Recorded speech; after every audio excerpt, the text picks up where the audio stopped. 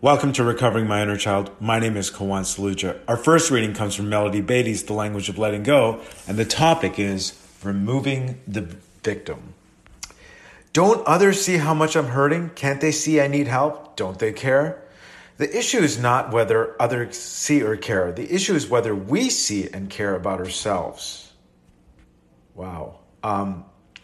Often when we are pointing a finger at others, waiting for them to have compassion for us, it's because we have not fully accepted our pain. We have not reached the point of caring about ourselves. We are hoping for awareness in another that we have not yet had. I can see this on many different levels. I think one of them is self-care, and sometimes resenting, appointments or jobs, and when it's really me not caring for my own self and, making sure I get the appropriate sleep and rest and, and other things of that nature. And I have a ton of other examples, I think, that this passage is making me aware of. Back to the reading. It is our job to have compassion for ourselves. When we do, we have taken the first step toward removing ourselves as victims.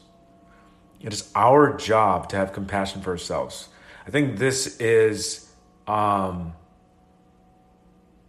for me, it's just part of growing up to be an adult. And for so long, I had this really faulty belief. And that's why, doing the work in these programs and has been the only way I've ever found to start to either put a dent or just destroy these beliefs. And one of them was, if I didn't do self-care 15 years ago, well, then who cares? If I didn't do compassion then, well, what's the point now? What's the point now is it's that now is the only thing that matters, So it's very important to have compassion for ourselves. Back to the reading. When we do, we have taken the first step toward removing ourselves as victims. We are on the way to self-responsibility, self-care, and change. Today, I will not wait for others to see and care. I will take responsibility for being aware of my pain and problems and caring about myself. Such a timely thing today for me to read, with what's going on, I think, personally. The next reading also comes from Melody Beatty's The Language of Letting Go. The topic is trusting ourselves. Trust can be one of the most confusing concepts in recovery. Who do we trust? For what? The most important trust issue we face is learning to trust ourselves. The most detrimental thing that's happened to us is that we came to believe we couldn't trust ourselves. Yeah, and I think I've done enough work and had enough change that I really can't use and have more tools. I think sometimes I use the fact that, I can't tell the difference between my intuition and my addiction. And I think there's one wants us to grow and the other one wants us not just to grow, but to be miserable, at least in my experience. Back to the reading. The most important trust issue we face is learning to trust ourselves. Wow. The most detrimental thing that's happened to us is that we came to believe we couldn't trust ourselves. There will be some who tell us we cannot trust ourselves. We're off base and out of whack. There are those who would benefit by our mistrusting ourselves. That is really powerful. And I think that's why it's so important to put believing mirrors. And, I just can't believe how far I've come because, fellowship is so important. And I never thought that because I think the way I was raised was very and I can definitely go wrong, but in a very competitive, you can't trust people, but you also have to beat them versus, cooperation and service and spiritual principles.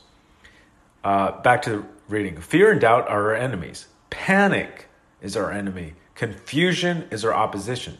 Self-trust is a healing gift we can give ourselves. How do we acquire it? We learn it. What do we do about our mistakes? About those times we thought we could trust ourselves, but we're wrong. We accept them and trust ourselves anyway. Yeah, because nobody is perfect. And, I find meditation as a supreme tool to kind of get in line with my intuition.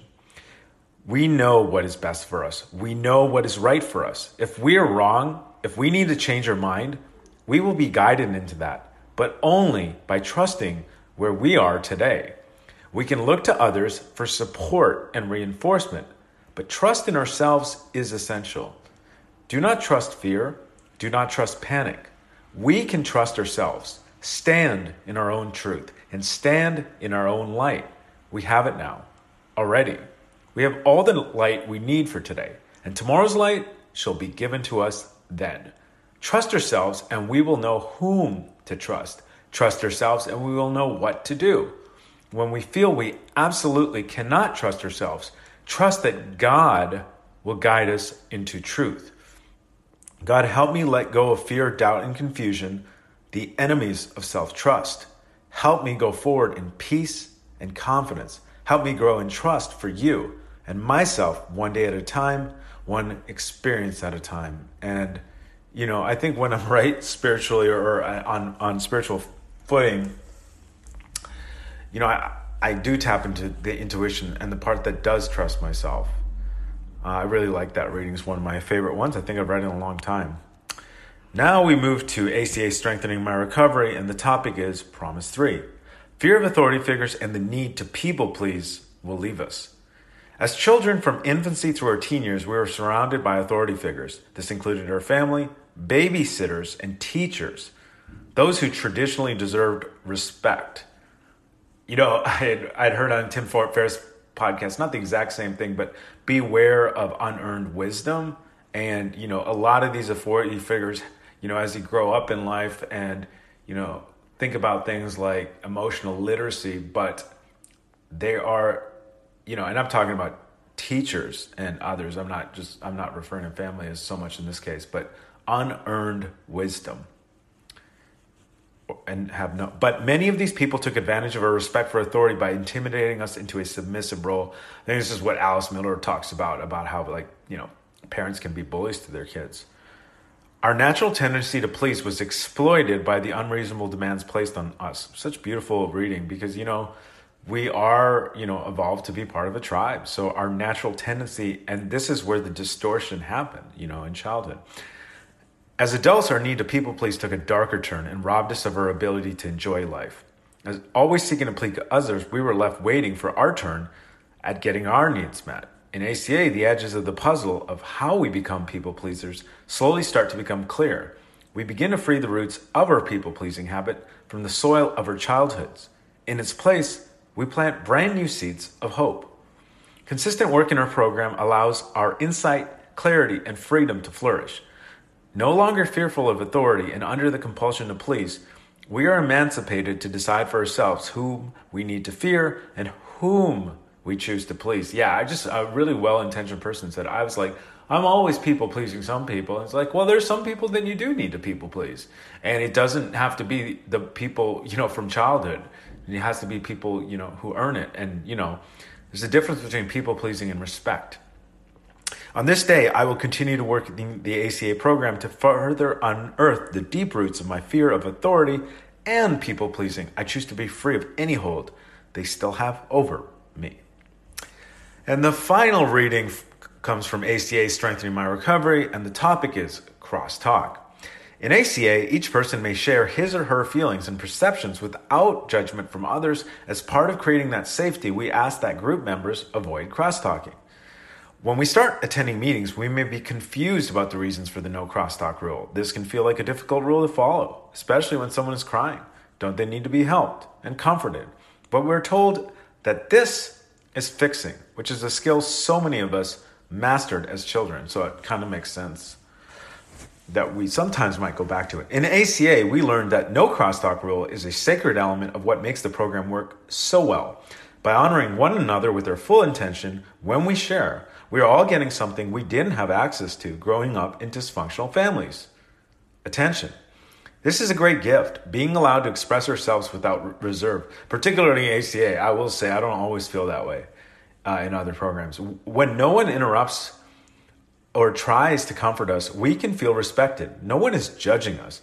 And when others are speaking, we listen and learn from their lessons. If we're uncomfortable and want to fix them, we stop and think about why we're feeling that way. By showing up in meetings, sharing our honest experiences, and listening silently to others, we participate in the heart of what makes the program successful. This practice makes us stronger together. On this day, I will listen quietly in a meeting when someone else shares their experience, strength, and hope. I feel good knowing I will get the same respect from others. Wow, I was having a bad day, and just reading this stuff today, it just brings a smile to my face and gives me hope. And that concludes today's episode of Recovering My Inner Child. Until next time, this is Koan Saluja reminding myself to pause, because that's where God is, to be still and know, to feel my feelings, and to love myself.